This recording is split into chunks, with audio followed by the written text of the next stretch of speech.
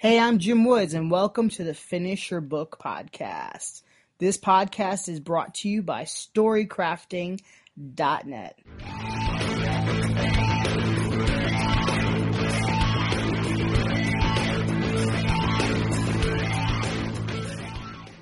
Hey there. Today, I would like to talk a little bit about something you normally would not consider when finishing a book.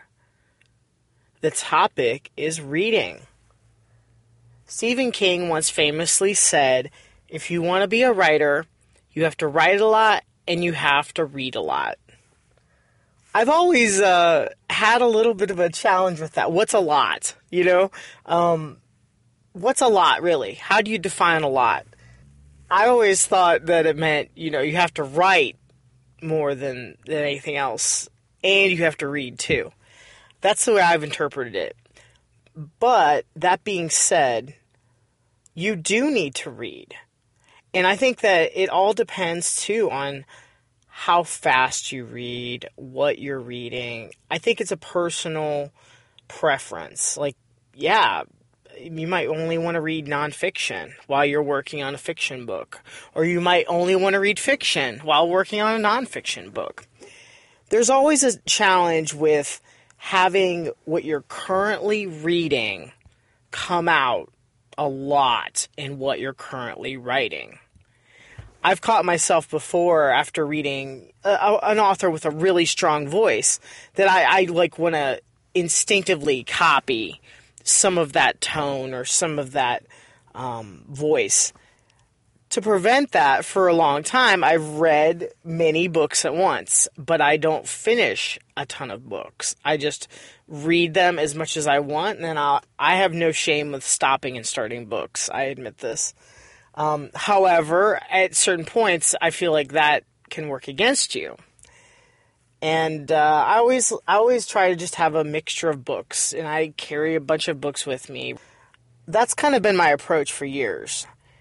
However, I do think there is something to be said about actually, finishing what you read as well. Especially if you're into it, if you're enjoying it. That's very different than if you're reading a book and just not enjoying it at all. But all this being said, you have to have a diet. You have to feed your creative self. And I think that's also where movies can be helpful. In moderation, I kind of view movies and YouTube and video a lot like I would ice cream. I mean, who doesn't love ice cream, right? Well, I view that, all that content we watch, all the content that we read, we have to have a mix. There has to be a balance. Otherwise, you'll make yourself sick, right? You'll have too many movies in your diet as a writer, and you will only, think in those terms. You won't have a good, unique voice. You won't be learning new things. You won't be creating as much because you're spending all of your time watching movies. Well, I would say same thing if all you're doing is reading really thick novels, and it has to be a mix. It has to be some diversity in there. And I think that's where it's important still to read, for sure. It's important to take some time and copy, even word for word, like a short story, just to get better at flow, just to get better at writing that kind of genre. Same goes with with nonfiction. If you're writing a nonfiction book, it could help you immensely just to copy a few chapters of a nonfiction book. This is an exercise that I really enjoy. And again, this slows me down. I consider that the same as reading. If I'm going through, typing something out word by word, and analyzing the dialogue or writing in the book, of course I'm going to be a lot slower than someone who's a speed reader. I'm really, really digging in deep. I'm breaking it down. I'm really studying it.